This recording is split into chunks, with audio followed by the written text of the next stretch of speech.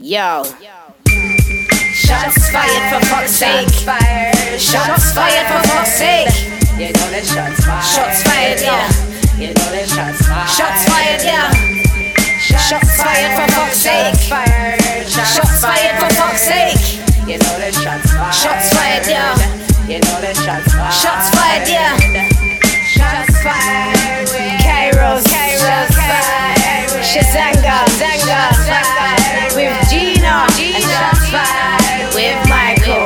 Big mouth, sit down. Grown folk about to have a conversation now. Big mouth, sit down. Grown folk about to have a conversation now. Shots fired. And we're back. Shots fired with 16 in the holster. Each of us are bringing the fire. No G this week, but I do have the man of the plan, Chisanga Malata. What's good, people? And my brother from another mother. He's bigger than any other brother. It's the man, the myth, the legend, Kairos Bodley. Are you calling me fat? Or are you calling me like... You see, I went out of my way to do a massive build-up for you because, you know, I wanted to just give you the props, just like Chisanga is giving the props each and every week, and it still wasn't good enough. I just want to know. You didn't answer the question. You just dodged it again. Are you calling me fat or not? Of course not. You are buff, and you are enough. Thank you. Is that good enough for you? That's perfect. You are perfect. You're okay. Awesome. You know what is awesome? We've got a lot to cover this week. Following this past weekend's UFC action, which saw Marvin Vettori take on Jack Hermansson, we were treated to a bit of breaking, or I suppose you could call it exclusively breaking news via Dana White. Segueing from Yoel Romero being removed from the roster as the two, the UFC and Yoel Romero basically agreed to call it quits. We were, stunned, bamboozled, or some people were, by the news that, it was announced by Dana White, 60, and I just, that number is like massive. 60 athletes would be gone before the year's out. 60 athletes on the UFC's roster. Now, I really do hope, guys, this has jogged your memory, because in the summer, I told you this was coming. I said this was the plan. Considering the financial woes, which must be happening behind the scenes, given the loss of revenue, this has come as no surprise to me. But, you know, I'm not going to sit here and say that I was right. Let's just turn our attention, really, not in a purge type of way, but more of, in the UK, The Apprentice is a popular show, and basically each and every week someone gets fired. But this week, I think, given that, you know, we are faced with 60 athletes on the chopping block, I thought it only right and proper that we each bring 3 different athletes who we feel will be on the chopping block. And I feel we're doing this in a tasteful way, not in a disrespectful way. We are talking about people's livelihoods. We are talking about people's lives. We are talking about basically people's dreams being crushed and rolled up, and underlining Dana White's point that this is an opportunity, it's not a career. But I'm going to start the ball rolling with the first person I feel that should be, given their P45. And that'll be one Donald Cerrone. The last outing we saw between Cerrone and Price. Price was actually deducted 1 point in the round for repeated eye pokes. Now that actually resulted in a majority draw for that bout. But also it was subsequently overturned because Price tested positive for marijuana. Likes the Mary Jane. Indeed. Now, the fact is, Cerrone has actually lost 4, count them, 4 on the bounce. He lost to Pettis, lost to McGregor, lost to Gaethje, lost to Ferguson. So my first casualty, I would say, my first person who I would put forward for a P45, that would be Donald Cerrone. Now, next up would be Mike Perry. He lost 3 of his last 4. dropping losses to Means, Neal, Luque. Now, also, when you actually roll this up and couple it with the fact that outside of the octagon, he is a bit of an eyesore. He's a reputational risk for the UFC too. That's why I've actually put him top of the list.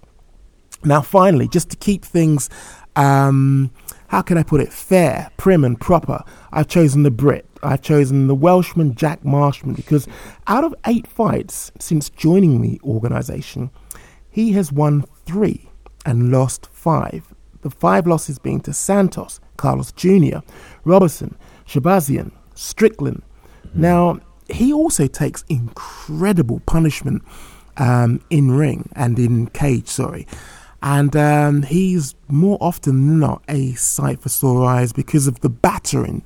And it's commendable, the amount of punishment he takes, but the battering that his face actually suffers. Now, those are the 3 that I'm going to put forward. I would like to, open the floor up to, first of all, Kairos. But before I go any further, am I being out of order here? Are there any redeeming factors? Are there any last-minute reprieves that either of you gentlemen can actually put forward to say, no, 11th hour reprieve for X athlete? Or are we going to go on to hear what Kairos has to say? I don't really have any. I don't take umbrage with any of your picks there. I'm a big fan of Jack Marshman, obviously from his days fighting in Bama over here. I mean, but as you say, the record speaks for itself. But if you reel off again who he's lost to Shabazian, he's lost to Sean Strickland. I know Strickland was coming off a long layup, but he looked very, very good. Thiago Santos, there's no shame in that, and Carl Robertson, there's no shame in that loss as well. But unfortunately, like the optics of it just doesn't look good, and he's probably one of the ones that I'm this side of the pond that I'm worried for that will probably receive their P45 before Christmas. And when it comes to Donald Cerrone, I'm kind of torn because in the Anthony Pettis fight, that was a good performance, and I don't think Pettis won that fight, but he has these ups and downs. Like obviously he got I was going to say smoked by Conor, but that's a tad disrespectful to somebody who's helped put the sport on the map. But he got beaten handily by Conor. Turned in a good performance against Pettis, but then again against Nico Price, like it wasn't a good performance for him. But I don't think he's going to get cut. I don't think he'll be one of the fighters to get released. I think the UFC will give him one more fight in front of a crowd, and they'll let him go. Wow, you're very generous in thinking that a man who has amassed so many losses, a man who has long been considered the gatekeeper, a man who, when you think about it, in terms of how much he's costing the UFC, I can imagine that he's not cheap, but still you want to keep him on the roster. That's interesting. Well, I'm not saying for the long term. I think he'll be okay. Like you've done a lot for you've been a company man for a long time, blah blah blah blah blah. You've still some name value to you. We'll give you one more fight, and that's going to be it. Then we'll terminate you, if you know what I mean. That's what I think it'll be. I think they'll come to a mutual agreement. Interesting. Kairos, any issues with my 3 for the chopping block before we segue into your 3? Well, in a world where the UFC is all fair and like everybody has the same standards and we go by a criteria, you're not wrong at all. But because the UFC is like consistently inconsistent, Cowboy's not going to go anywhere. The same way as how Carlos Condit can lose fights for like 5 straight years and not go anywhere. The same way Robbie Lawler can lose fights for like 5 straight years and not go anywhere. So like because the UFC is unfair about that sort of thing, that's why I'm like saying I don't necessarily see Cowboy going anywhere. I'm not saying that he doesn't deserve to be though. What you said there has a common theme in what Chisanga just said, and that is in terms of closeness to the promotion, and that is in particular Dana White. But do you think now this is going to be considered as business and the personal aspect of this is going to be taken out, considering that we are looking at highly paid athletes, considering we are talking about parity here. There has to be parity, especially where 60 souls will actually have their livelihoods taken away from them. Yeah. Questions will be asked about parity. Do you really think that, my old mate, I've got to consider his wishes and the fact that we are friends factors into this? I think for Cowboy and a few other fighters in his class, they're going to make the exception for him because there's a lot more fighters that deserve to be cut more so than them, to be honest. Like, you look back and look at his track record. The guy is filled in on short notice fights and taking fights when the guy at one point took like 3 fights within like a month span. And he saved events. I don't think the UFC necessarily is going to go that evil with it. I know, like, we oftentimes try and demonize the company, but I feel like even them, there's certain lines they won't even cross. Yeah, I'm in agreement. But Mike, I had to withhold a laugh there because the way that you said business, it sounded like the video where the guy comes in. Well, at the end of the video, I'll say the overriding quote of the video. If you man do it first, I'll do it. You know the video, but you know the way the guy comes in at the first and says it's just business. Yeah. That's my favorite video. I often use it on the timeline. If you man do it first, I'll do it. Oh, you need to send that to Kairos, so he sees it. God.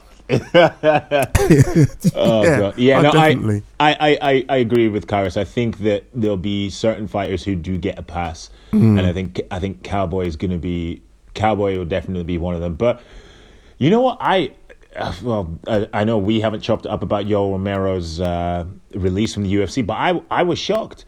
He still has name value. Obviously, he's lost how many of his last 3 of his last 4? Has he, or 4 of his last 5? Definitely. I thought it was 4 of his last 5. That 4 of his last 5. But there's no shame in losing to Adesanya. There's no shame in losing to Costa. There's no shame in losing to Whitaker. Do you know what I mean?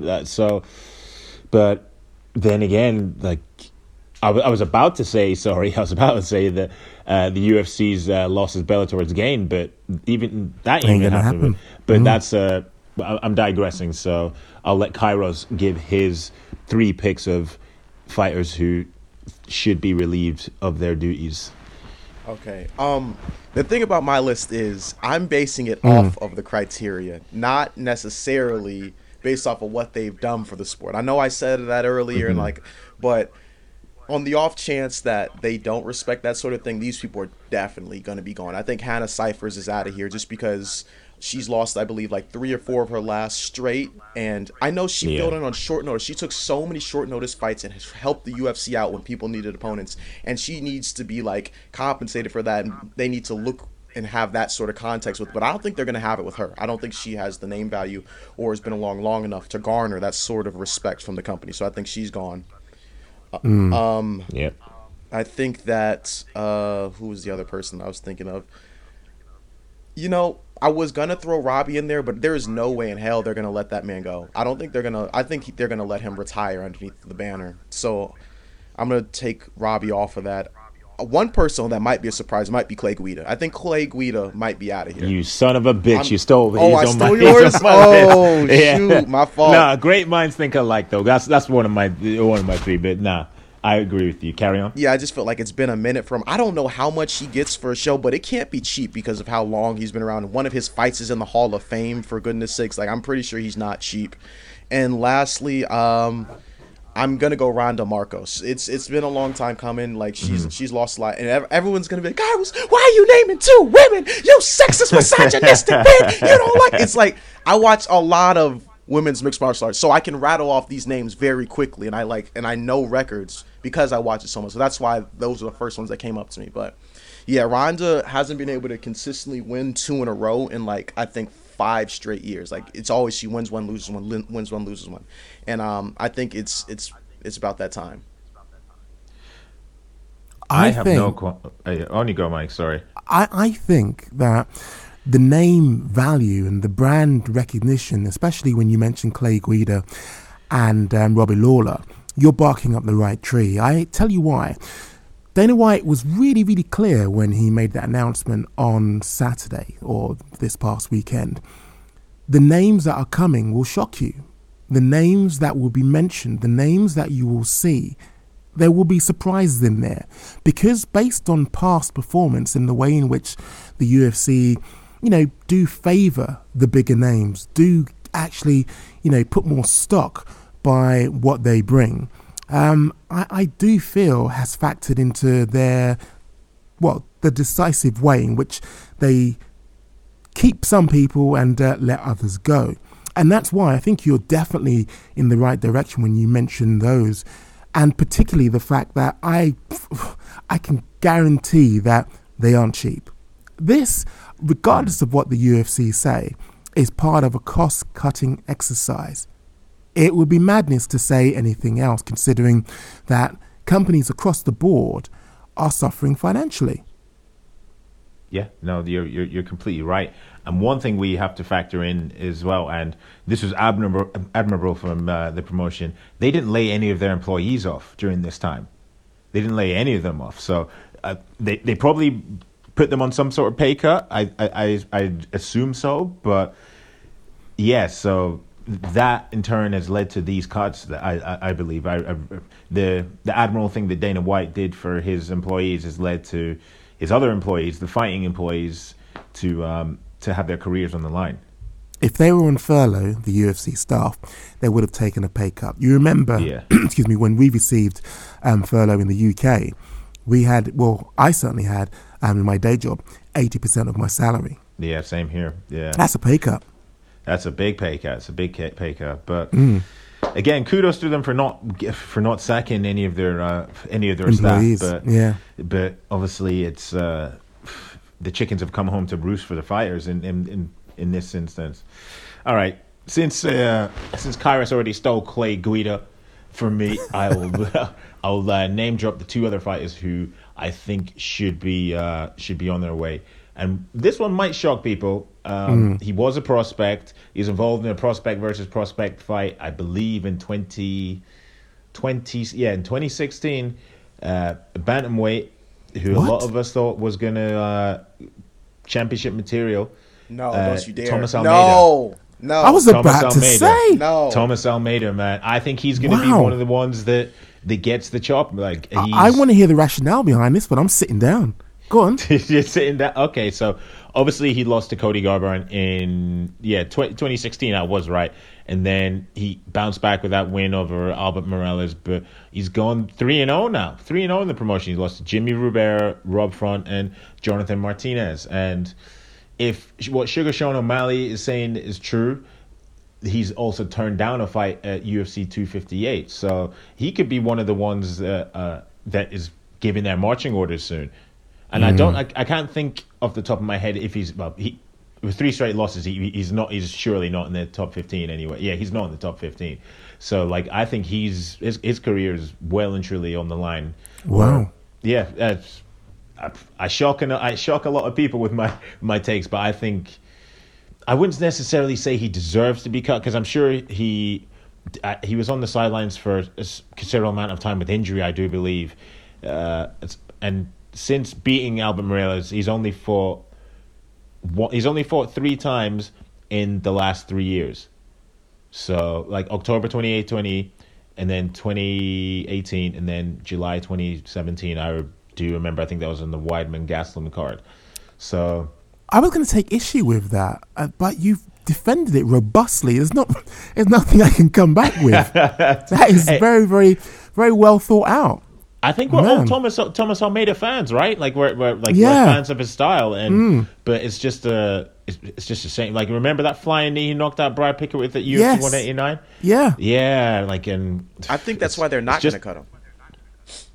Because of his style? Because of his style. It's either he's KOing you or it's going to be a bloodbath and he's getting KO'd. That's the one thing. That's the one intangible where the UFC is we'll let it slide for a little bit. Because it's all right, it's always exciting. Versus, remember with Jake, that's one thing I always talk about Jake Ellenberger needing to be cut 3 to 5 years ago. But luckily he got a win against Matt Brown. Because it's either Jake's going to finish you or you're going to finish him. And that's why they kept him around. No, that's very true. I didn't think of it that way with Jake Ellenberger, but you're right. It's like you say, it's like the juggernaut. It's I take you out or you're stopping me. Do you know what I mean? Yep. And okay, this is a fighter in the Diego.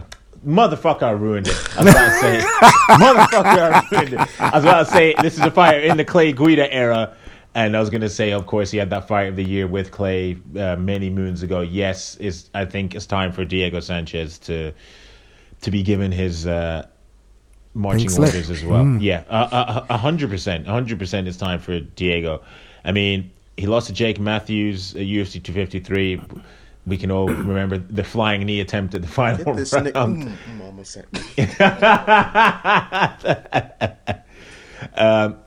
And I know he beat Michel Pereira, but really that's not a win. That was a disqualification. Yeah. And if you factor that in as well, then previously he lost to Michael Chiesa. So really that's 3 losses in a row, if you know what I mean. Yeah. So, and not even like, okay, so obviously Diego Sanchez, he's the only one still going from tough one. He like him or find him weird or whatever. He is a legend of this sport. He is a pioneer to a certain extent.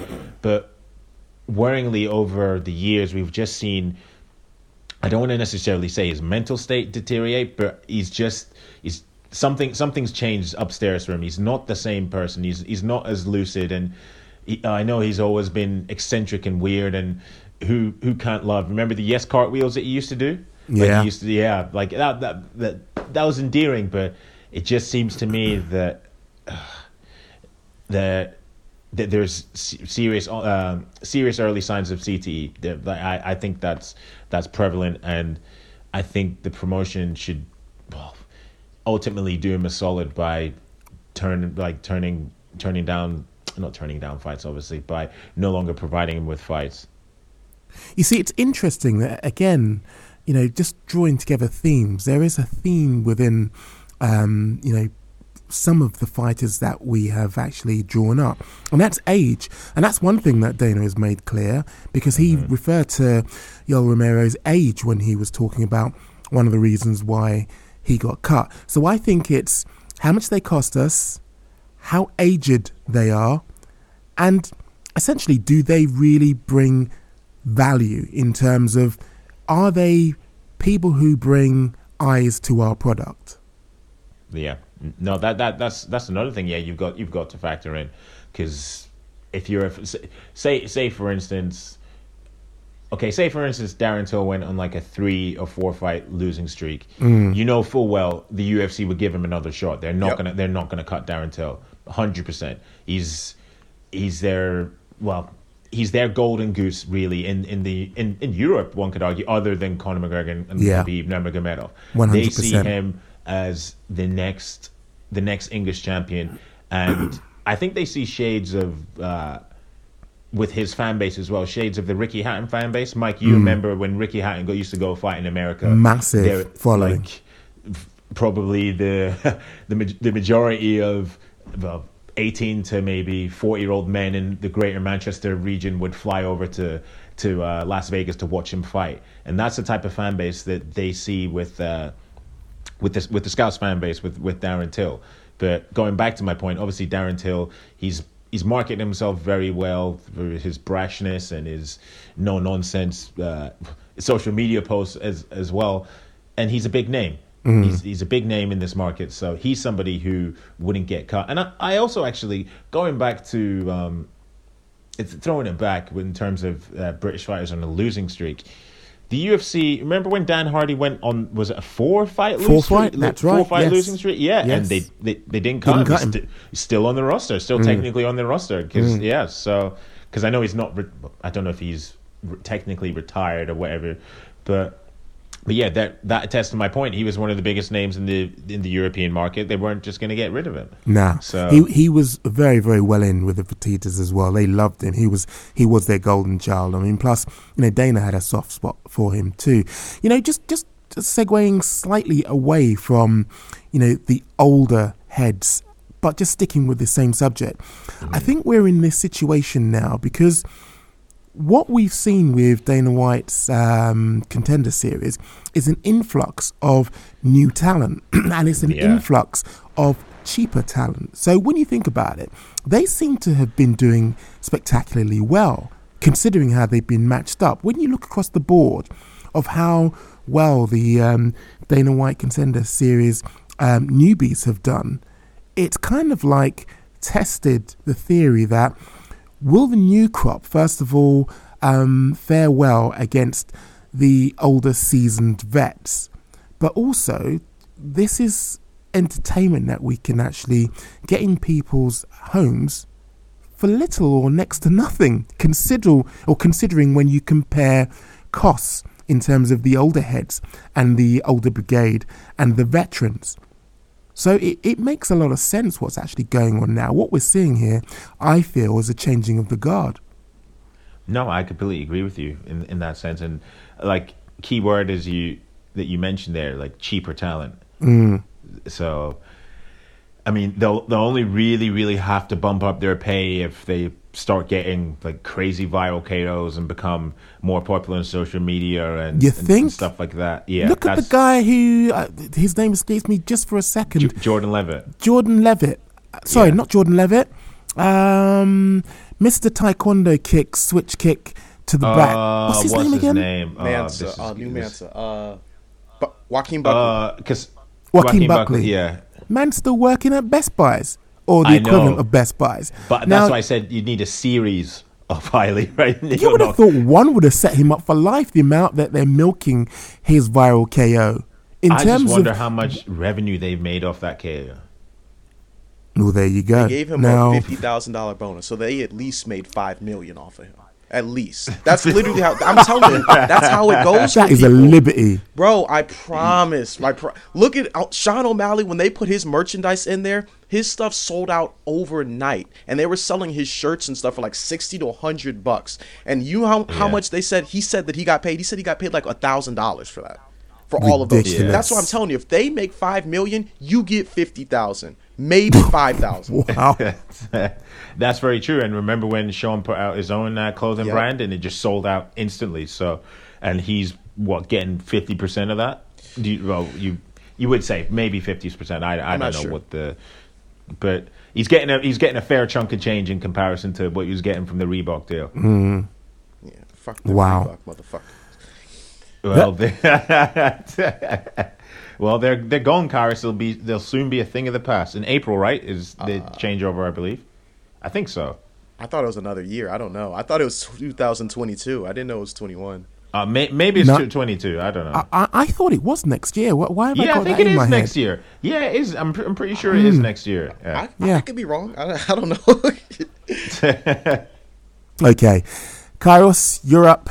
What are you bringing to the table this week? Okay. This is perfect segue. We were just talking about Sean O'Malley selling himself, doing merchandise, doing stuff like that.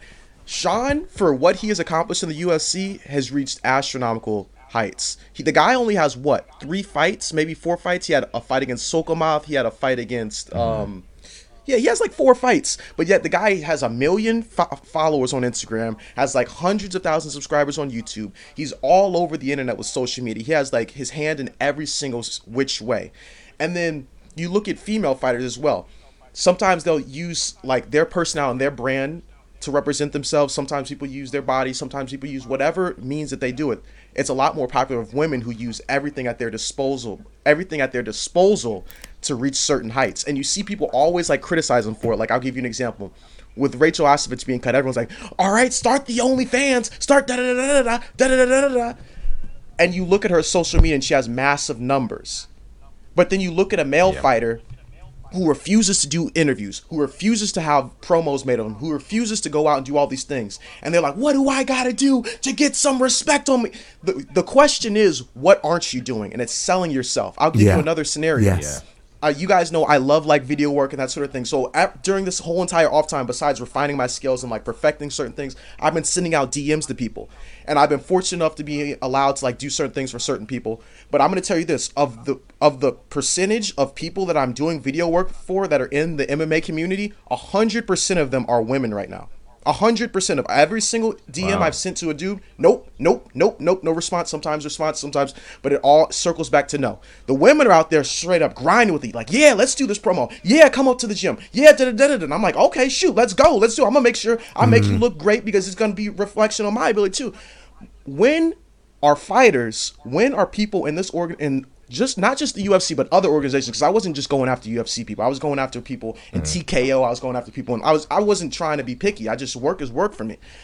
When are mixed martial artists gonna come to the realization that you have to sell yourself on multiple different platforms, multiple different networks, and in multiple different ways other than just fighting in the cage? Yeah. Yeah, I'll go first. I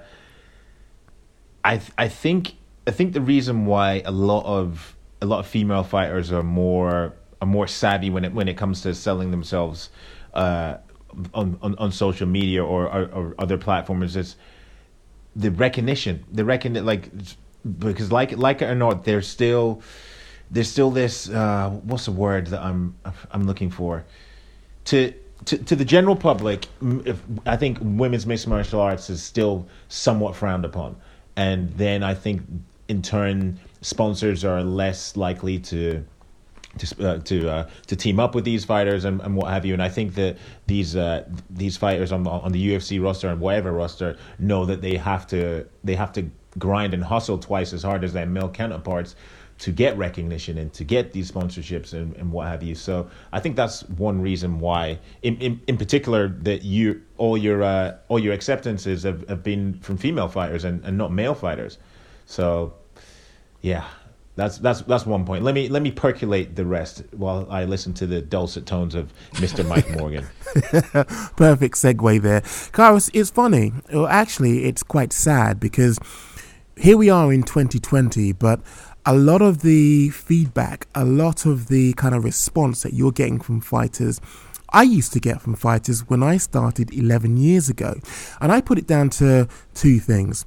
One, a lot of fighters are awkward. A lot of people who fight in the octagon or fight in the cage are, I don't know really how to put this, but I'll just call it as I see it, socially awkward. Mm-hmm. Doing things in front of the camera, not in a pre-arranged or staged way, but just having a camera following them, they do feel really awkward. The amount of time that I spent with fighters over the last 11 years, because I started out just as you're doing now, mini documentaries behind the scenes, actually following fighters up close and personal, and the amount of time that I had to kind of reassure fighters, no, it's okay. First of all, you'll get a chance to have a look at the finished product. The reply always came back, look, I just don't feel comfortable doing this type of thing. Now, inevitably, they do it, but they'd need their arm twisted. They'd need coaxing into it. They'd need warming up to it. Whereas when I approached female fighters, there was never that. There was never that kind of reluctance. There was always the kind of like, this is a way of showcasing not only mixed martial arts, but, women's impassioned views within mixed martial arts as well. So it's just pretty sad that a lot of what you're going through now, as I say, is kind of like been repeated in terms of my experience like 11 years ago. Yeah, it is. It kind of reminds me of here. This is an odd scenario, but I have to say because it's perfect. Like, you look at the adult film industry. You have all these people who say, "I could do that. I could be on television. I could be on the computer having sex in front of the camera." And then you go and hear a lot of these interviews with different performers, and they're talking about, "Yeah, certain so and so couldn't get it up." Blah blah blah. They don't say the names, or they just say it's more difficult than what people look. It's performance anxiety, and I realized that. Yeah. Because of course I'm a student of the game. Listen, I'm not just gonna sit here and just look at like sports stuff. I want to look at everything, and so. Like, that's one thing that I try and, like, make sure I do. I try to make people feel comfortable. Like, when they're in front of the camera, like, oh, yeah, that was great. Da, da, da. Yeah, keep doing it. Like, I try and do certain things like that. But for, like, there's people who are reluctant to do it and, like, need their arm twisted. And there's just certain people who are just like, Red, fuck this DM. I ain't going to do this. Da, da, da, da. I'm going to let my fighting speak for me. It's like, listen, this isn't 1993. You cannot do that. Exactly. Like, you have to get with the times nowadays. Like, you just have to look at, like, you raised the example of Sugar Sean O'Malley. Sean O'Malley is, how old is he? Is he 24? He's in that age. Yeah, you're not wrong. Yeah. So like he's one of these. Is he? No, he's not. Is he a Generation Z, or I think he might just be the edge of millennial. I don't know that shit. But anyway, he's aware of what are big platforms, what platforms are big, and is aware of how they can potentially take his career further. Look at his YouTube channel, as you say, he regularly produces content, and then that content is also being shared into people who aren't mixed martial arts fans. Say they're boxing fans and they just come up on the suggested page and like, oh, who's this guy? I click on it or whatever. These things have they have a trickle down effect. And it then subsequently increases fighters' presence elsewhere, and then, as I said, increases sponsorship opportunities and a myriad of other things. Fighters just have to get with the times, and another thing that they have to do as well, they also have to invest in themselves. Like that's just a thing for anybody. It's like, say, like yourself, for instance, Kairos, you bought an expensive ass camera, but you know for a fact that the quality of your videos is going to be good for it. So you're not going to be filming on some rickety ass iPhone, although some iPhones do good exceptional videos. Yep. Yeah, exceptional videos. But Kairos hustle for the camera that he needs, and you've seen some of the quality of the work that he's produced. So it's broadcast quality. Exactly. Fighters need to take note and transfer that mantra into their own personal life and social media or what other avenues. I was expecting you guys to go against me with this one, but that's unfortunate. Hold on, let me put a counterpoint. Let's do a counterpoint though. All right, what would be the cons of this though? The cons of this would be you put yourself out there for people to see, and maybe they don't like what they see, and then maybe it does more damage to your career than it probably would have done good. So I guess a scenario of that would be, I'll give you an example. Donald Cerrone was doing a lot of video work at the beginning of his career. He was in front of the camera a lot, whether it was him streaming, talking to Rampage, whether it was people like just speaking to him. And there's a lot of stuff that's coming back from the past, of things he said, of things he did, and of people reporting on what he did that's hurting. Well, I'm not going to say everyone's outlook on it, but the people who are aware of it, it hurts people's perception of him a little bit. So I guess like maybe some fighters are afraid of that. Are you talking about like him casually using the N-word before? Yeah, and then him doing the alleged thing that Ariel Helwani deleted that episode about. I'm not going to say it. Yeah. And then I think, who was it that called? It was Aljamain Sterling that called him out on it. Do you remember? Yep. Oh, yeah. Yeah. It was. You know what? I was surprised that none of that stuff came to light during the build-up to the Conor McGregor fight. Because if there was ever a time for websites to capitalize on not even clickbait, like this is factual stuff. Like but do you know what I mean? If there was ever a time to do it, you would do it then, when Donald Cerrone's being Googled the most he's ever been Googled in his entire career. Do you know what I mean? But yeah, well, it wasn't necessarily relevant. Maybe if Conor McGregor was black or whatever, then it would have more relevance. But anyway, I just think they didn't care. I just felt like they were just like, you mean to tell me Conor ain't said the N-word in his life either? Like, it's like, all right, come on, everybody, we know people are saying it, so that's probably why they just didn't go down that path. Perhaps, yeah. But I mean, come on. Well, do you not remember? Well, do you not remember that there was this whole Mike? Maybe you saw it over here. There was this hoo-ha after the first UFC, the first and only UFC 196 press conference, because people thought that McGregor called Rafael dos Anjos the S word, the SP. Oh. There was like some people thought that he'd said that, because I think dos Anjos said something about respect, and then the way Conor responded to him, it sounded like, it sounded to some people like he'd said that. So. Yeah, but that didn't get any major traction for some reason. It was only a few prominent people that I saw tweet it here. Like there was this really big soccer journalist for you, Kairos, Miguel Delaney, who tweeted about it, and because he's Irish and he's half Spanish, I believe. Oh, okay. So he was like he's probably somebody who's had that slur hurled at him during his lifetime, and he's like, he said it. He's like adamant he said it, but like if you Google it, like people say it, but it's inconclusive for me. Wow. Anyway, we've digressed. Fucking you do have the mic, you're gonna end things off. All right, guys. So this weekend there's ton of good fights on UFC 256.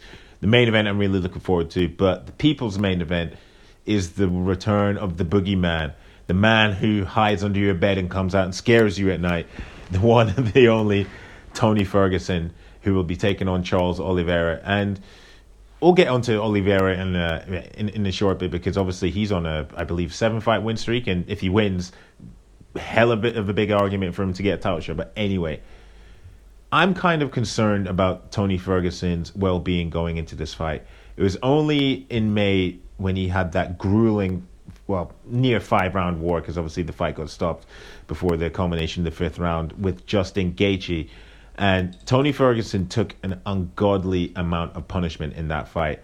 The type of punishment that alters careers and alters lives. And as excited as I am for this matchup, and to see Tony getting back in the octagon and getting another payday during these uncertain pandemic times, I can't help but feel concerned about his safety going into this fight, considering the punishment he took from Justin Gaethje. I'm going to go out on a limb and say that I don't think he should be fighting this weekend, considering how close the fight with Justin Gaethje was. That was, of course, at UFC 249 in May. Am I being a bit overprotective of Tony, or am I being a bit crazy in thinking that he's fighting too soon? Because, and I know people are going to say, well, this example, that you can't give this apple to oranges to this example I'm going to bring up, even though it's similar, because I kind of have the same feeling that I had when it got announced that Michael Bisping was going to be fighting Kelvin Gastelum, I believe on 17 days notice after UFC 217, or is at least 2 or 3 weeks. But anyway, I had major concerns, and I voiced those concerns. And a lot of people are like, oh, well, why he didn't take that much punishment or what have you. But people forget that the left hand that Bisping got sat down by from George St. Pierre, that was a concussive shot that he hit him with, that left hook, the fadeaway left hook after faking the takedown. And I bring up that comparison because I believe that Tony Ferguson will still have some residual damage from let's call it what it is, from the beating that he took at the hands of Justin Gaethje. Am I crazy in thinking this, or are my concerns well placed? And I'm going to go to Mike first for this. Okay, you are crazy, because you know that this is an opportunity and not a career. The fact is, if there were any sort of care, or whether there was any due attention to fighters' needs and their safety and even their well-being, we wouldn't be seeing the wonderful event that it is, but Figueiredo versus Moreno. Just remember that it's not like long gone in the rearview mirror that these two guys were in the cage.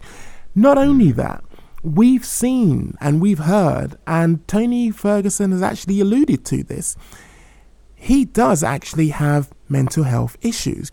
If there were any due care, if there was any due attention that should have been paid, it would be long before this actual matchup. It should have been in the matchup before that, but still we soldier on. We are in the fight business. The way that we need to toughen ourselves up is that we need to be looking at this for what it is. This is two combatants going in the cage and trying to make the other person unconscious, either through choking them out or through a solid blow, either to the torso or the head.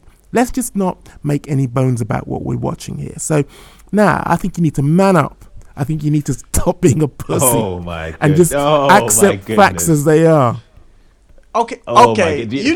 Michael Yamasaki Morgan here, trying to give us ethics about fighter life. Are we serious? Do you know who's also in a peculiar situation right now? Dustin Poirier too. It's about the same allotted time from his Dan Hooker fight. He won that fight, but he lost that fight. He took way too much damage. The same as how Tony took way too much damage in his fight. Yep. Now, I don't know if Oliveira is going to put it on him like that so that we realize that he took too much damage. We'll see. But I'm just telling you, they both took way too much damage, and I'm not here to say, oh, well, it's just the damage from that fight that was so long. You guys, they entered training camp for these fights, too. Eventually, they're going to start full-on sparring with people because that's what they have to do. They have to accustom their body to the trauma that they're going to face as well. You got to get reaccustomed to people going full tilt on you. So it's like, okay, he took that damage, then he entered a training camp for a fight 6 months in the future, and then he's starting to accumulate more like these people are in a fuck. Michael, no, Michael, no, yeah, exactly. No, he's trying to kill Tony. That should be the name of this podcast. He's trying to kill Tony. No, we're going to go with the Purge for this one. I mean, speaking of the Purge, that's why it's either put up or shut up. This is the UFC, the Ultimate Fighting Championship, the ultimate proving ground. We're not in the pussy business here. We're not into the stroking egos here. You're either in this to win this or you ain't. It's that simple. No, I get what you're saying, but at the same time, it's obviously the UFC machine has to keep on the wheel has to keep on turning and what have you. But you'd like to think that they'd have. I don't want to say that they don't have any care for their fighters, because obviously they do, and they've shown that in the past. But you'd like to think that they would be hesitant to offer somebody who took a considerable amount of damage like that a fight so soon afterwards. So it's concerning for me. As I said, I am concerned. Don't get me wrong. Will my heart be racing when Tony Ferguson, Charles Oliveira are about to throw down? Hell yeah, it is. But I'm still gonna have that lingering concern in the back of my mind. And it is it's not just a put up or shut up.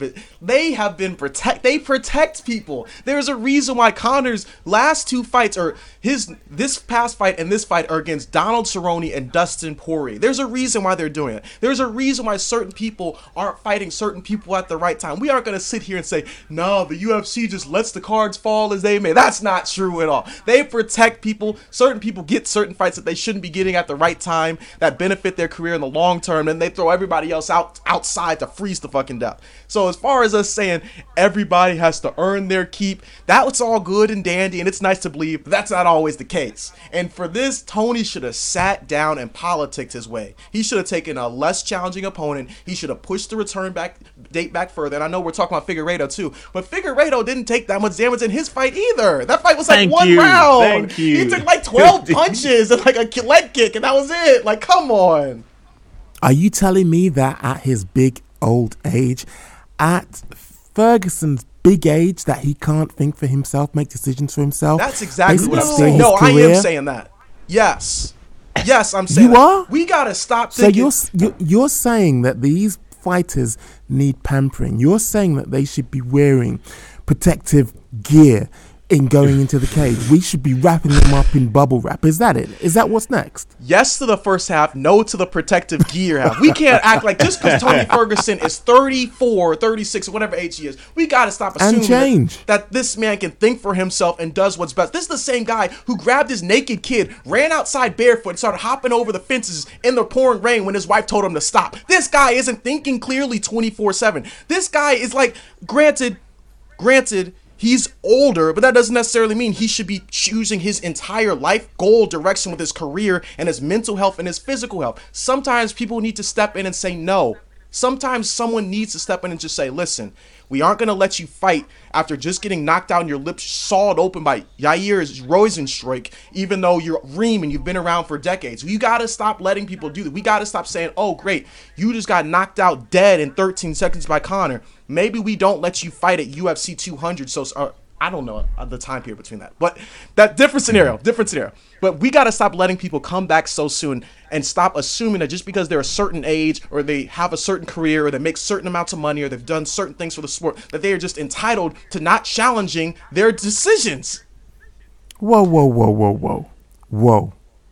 We need then to have some consistency with what we are actually watching week in, week out. We sat here at the start of this pandemic and we said, what is the UFC doing? We softened our stance. We actually allowed this to happen. We have been championing the fact that the UFC are giving us entertainment week in, week out. But now we're saying that we should be considering Ferguson. I can't believe I'm about to say this.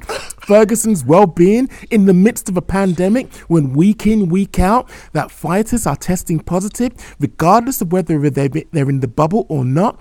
We are still going to plow forward. Are you for real? I didn't have a conscience then, but I have one now, Mike. I have one now, Mike. All right, you want to call me? Call me out on my bullshit. I agree. When this started, I was like, no, they shouldn't be doing the events. When that first event happened, I'm like, I'm gonna watch it. The second event happened, I'm gonna watch it, and it just kept going. But the point is, that doesn't make it right. That doesn't make what we did okay. We dug a body, we killed somebody, we dug a hole, we put the body away, and we moved on. That doesn't erase what we did in the past, but that doesn't mean I can't be a better person in the future for it. You know something? It would be great if you dug a hole, stuck the body in there. But what you've done there, you've dug the hole back up and dug the body out, and you're trying to make the body walk. I mean, fuck out of it. Are you being serious? Are you being serious right now? I'm being so serious because I don't listen. Wow. It's because of Tony. It's because of two factors. One, I like Tony Ferguson. I know a lot about him. I've been watching him for years. I also have been I acknowledge that he's older and he hasn't always made the best of choices too. He has a history of just dumb decisions, cutting weight twice for the same fight camp, kicking metal poles just to strengthen your calves when other people do other things, doing just stupid stuff, just like, all right, I'm gonna throw sand at Justin Gaethje in the middle of a fight. That'll distract him for me to create like, motherfucker, no, you need help. We gotta give you that help, man. And Kairos, okay, not Kairos, Mike. I'm going to give you a hypothetical. Okay. I'm going to give you a hypothetical.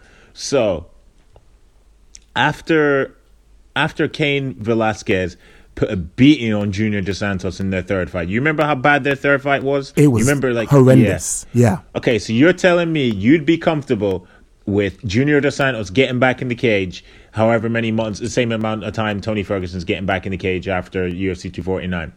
100%. Oh, God. It's his choice. It's his choice. He has his faculties about him. His soul didn't leave his body. Well, neither like did his Anthony faculties. Joshua did when Andy, you know that video that when Anthony Joshua got knocked out by Andy Ruiz, where he soul left his body. Yeah, soul left the body. Nah, man. Like, obviously, a fighter's gonna do what a fighter's gonna do. They want to get back into the cage as soon as possible, but there has to be a duty of care from the promotion to a certain extent to say, okay, we appreciate that you want to get back in there as quickly as possible. Maybe rest another 2 months or something. Can we just stop with this duty of care bullshit? We are in the midst of a global pandemic, but we are watching fights. We have seen, and I repeat this again, we have seen week in, week out, people test positive for COVID. We have seen people lose a stone in weight. Leon, shout outs to you, my brother. I'm hoping, I'm praying, I'm wishing that you have a speedy recovery. But we, I have to keep on repeating, are in the midst of one of the most insidious, heinous pandemics that mankind has ever seen, but we are watching fights. What's the alternative, though, Mike? We keep dodging around the fact that, yes, we are having these fighters fight during the pandemic. But the alternative was they were going to not work. I'm saying. Okay, you're saying be consistent. Okay. Yes. Okay. Yes. You know what? I ain't consistent about nothing. Here's what I got, okay? Here's what I got. If Jimmy right after he got knocked out for the second time in a row, he was like, you know what? I'm going to take this fight. I'm going to take this fight next week. They need a short notice opponent. I'm coming in right now. And he's talking to you saying that he's going to do these things. Are you going to stay silent and say, you're a grown man, Jimmy? I know we got history, but you make your own decisions, man. You know what's best for your career. Dana will do what's best. You'll do what's best. Do your thing. Or are you going to say, Jimmy, sit the fuck down and just calm it down? What are you going to do? I just need to know. In the still of the night, I would be beside myself if I did not say to Jimmy, look, do you remember like you got knocked out in the last fight? You know, the optics on that, from your family's point of view, it did not look good. But ultimately, you know what, Jimmy? You're a grown-ass man. Oh, my God. You're 40 and change. Do what you have to do. Represent what you have to represent. But just know this, Jay, I'm not with this. But brother, Godspeed. Okay. I wish you all the best. Okay. I respect that. And that's all. I just wanted to hear your answer for that. I respect that, and I'm not going to argue with you anymore. You are making sense, and you're being consistent. So I cannot refute that. Godspeed. Me personally, I'm gonna tell you, if I knew Jimmy Manuwa and that happened to me, I'd be like, listen, I'll fight you right now if you ever say something like that again. But that's just me. Yeah, man. Karis put you on the spot there, and it was a good question. Well, thank you. Well, I hope I represented well in the retort, because ultimately, I see exactly what Kairos is trying to say. But come on, guys, let us just be consistent. That's all I'm asking. Yeah. All right. R.I.P. Tony. God damn it. God damn, we're about to get finished. Oh no. That's a good segue into picks for the fight, and like who you got for the co-main event, the main event, and the sleeper fight of the card, heavyweight fight between JDS and Cyril Gane. Cyril Gane is going to knock him the fuck out. That's the first thing. It will probably be within the first 40 seconds of the first round. He's going to tap that chin, and that chin is going to shatter into a million pieces, just like Cinderella's glass slipper on those iconic steps. His chin is going missing. In terms of the lightweight showdown in the co-main, I do see Charles Oliveira wrecking shop. He's going to destroy Tony Ferguson. He's going to demoralize him. He's going to basically make an example out of him. This El Kukui persona, when's the last time we've seen that? Ain't going to be seen on Saturday. Now, Figgy for me. So El Kukui. Yeah. Go on. Come on. The Boogeyman. Yeah. Okay. I'm trying to think of. All right. So he went in his last fight. Boogeyman was hiding Boogeyman was hiding under the bed. No, I get that. So who did Tony fight before? Was it? No, surely it wasn't Anthony Pettis. I think it was Pettis, bro. I think it was Pettis. Was you telling me Boogeyman didn't come out and fight in that fight, Mike? Because Boogeyman, no, it was Donald Cerrone. It was Cerrone. He beat Cerrone handily, but Boogeyman was well and truly there in the Pettis fight. He walked. I've never seen. Like I was honored to be cage side for that fight, and I only say this because I've never seen a fight a pressure forward in real life like Tony Ferguson did. Dude, it was almost like demonic. He was like possessed, and he gets his cardio. Like, you know how the video game bar goes down each round or whatever for your health or whatever. When you're playing fighting games, Tony Ferguson's goes up. His cardio it's freaky. So that's the last time the Boogeyman was there. And in fact, the Boogeyman even made fucking Donald Cerrone's eyes swell up. Do you don't remember that shit? Yeah. But in the last outing, Boogeyman was missing. You know what? It was like Scooby-Doo when he'd just been... he'd actually got the perpetrator all trussed up, and they pull off the mask, and it's the village idiot. That's who I kind of like pictured when I saw. Who is this imposter? So he would have got away with it if it weren't for these meddling kids. I cannot believe you.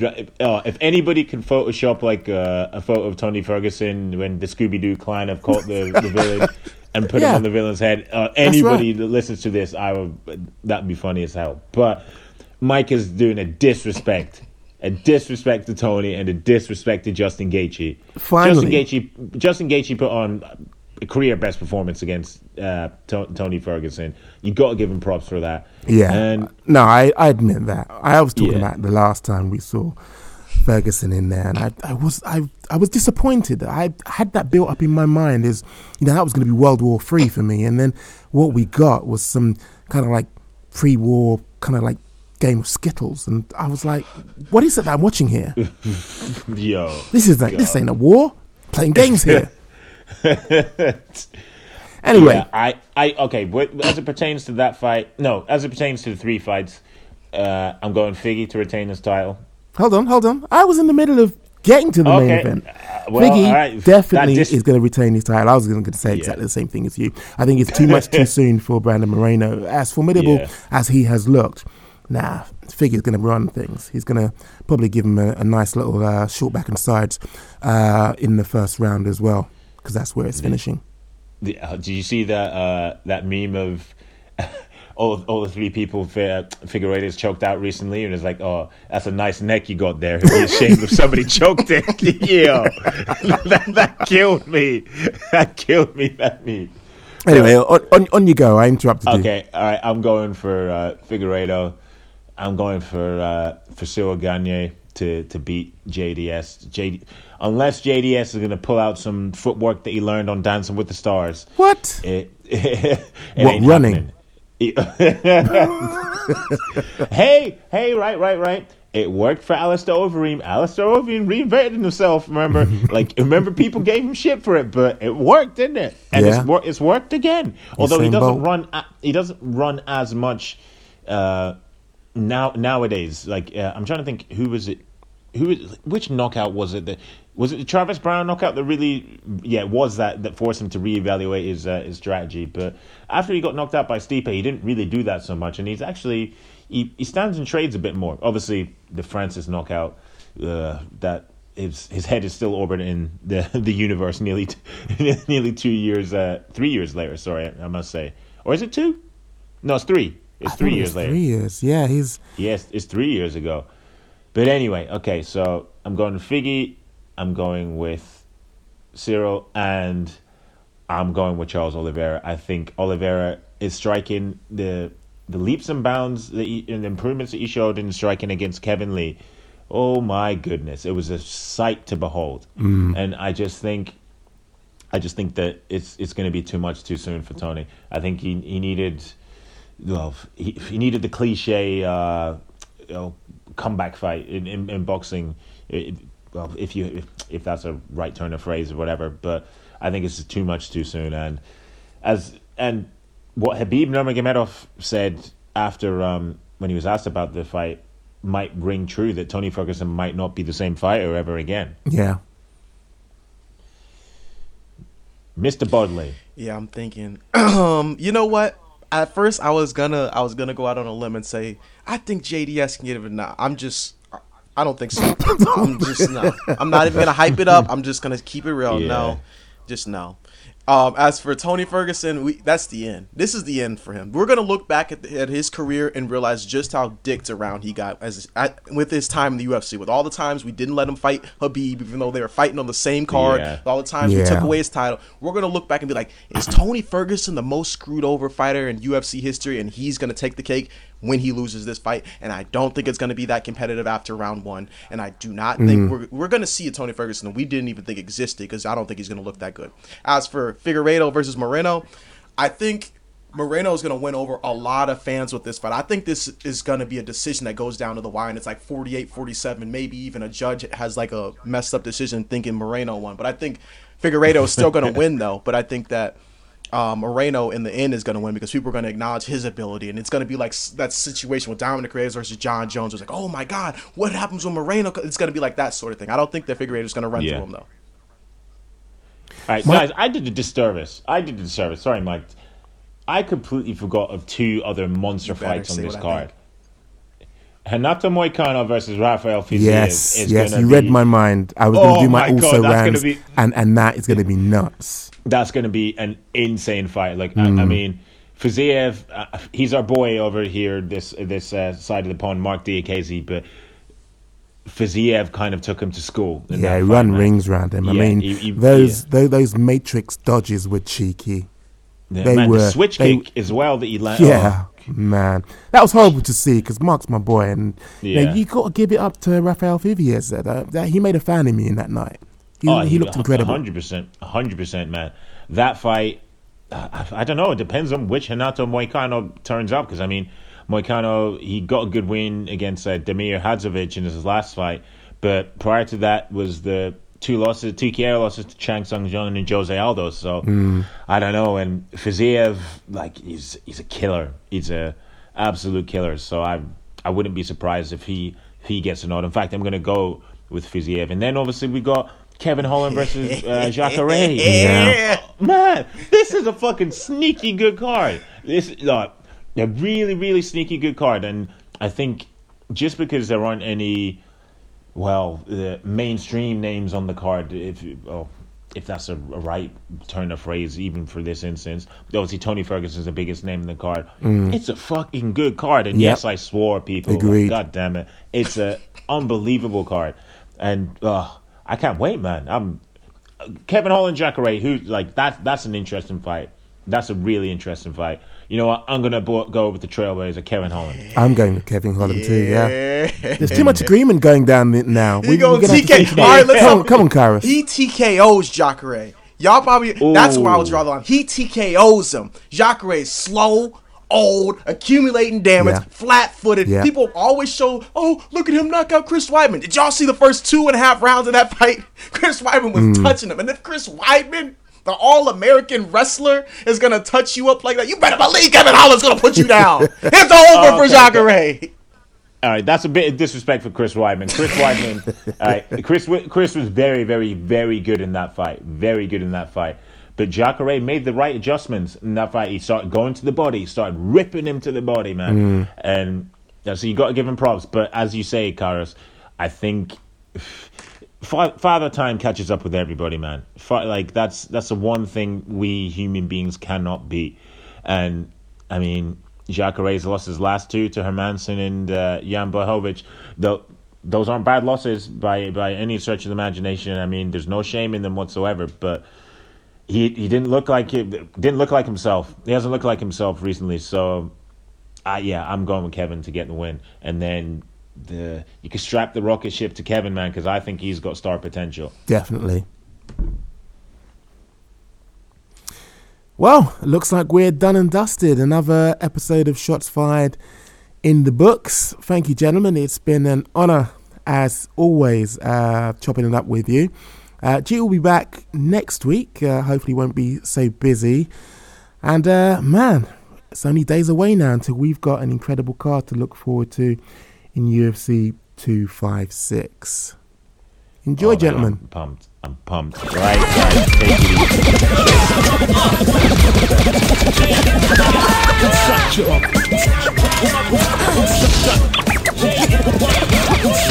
Separate the weak from the opsa. Leap hard to creep them Brooklyn streets. It's on again. Stop all that bickering beat.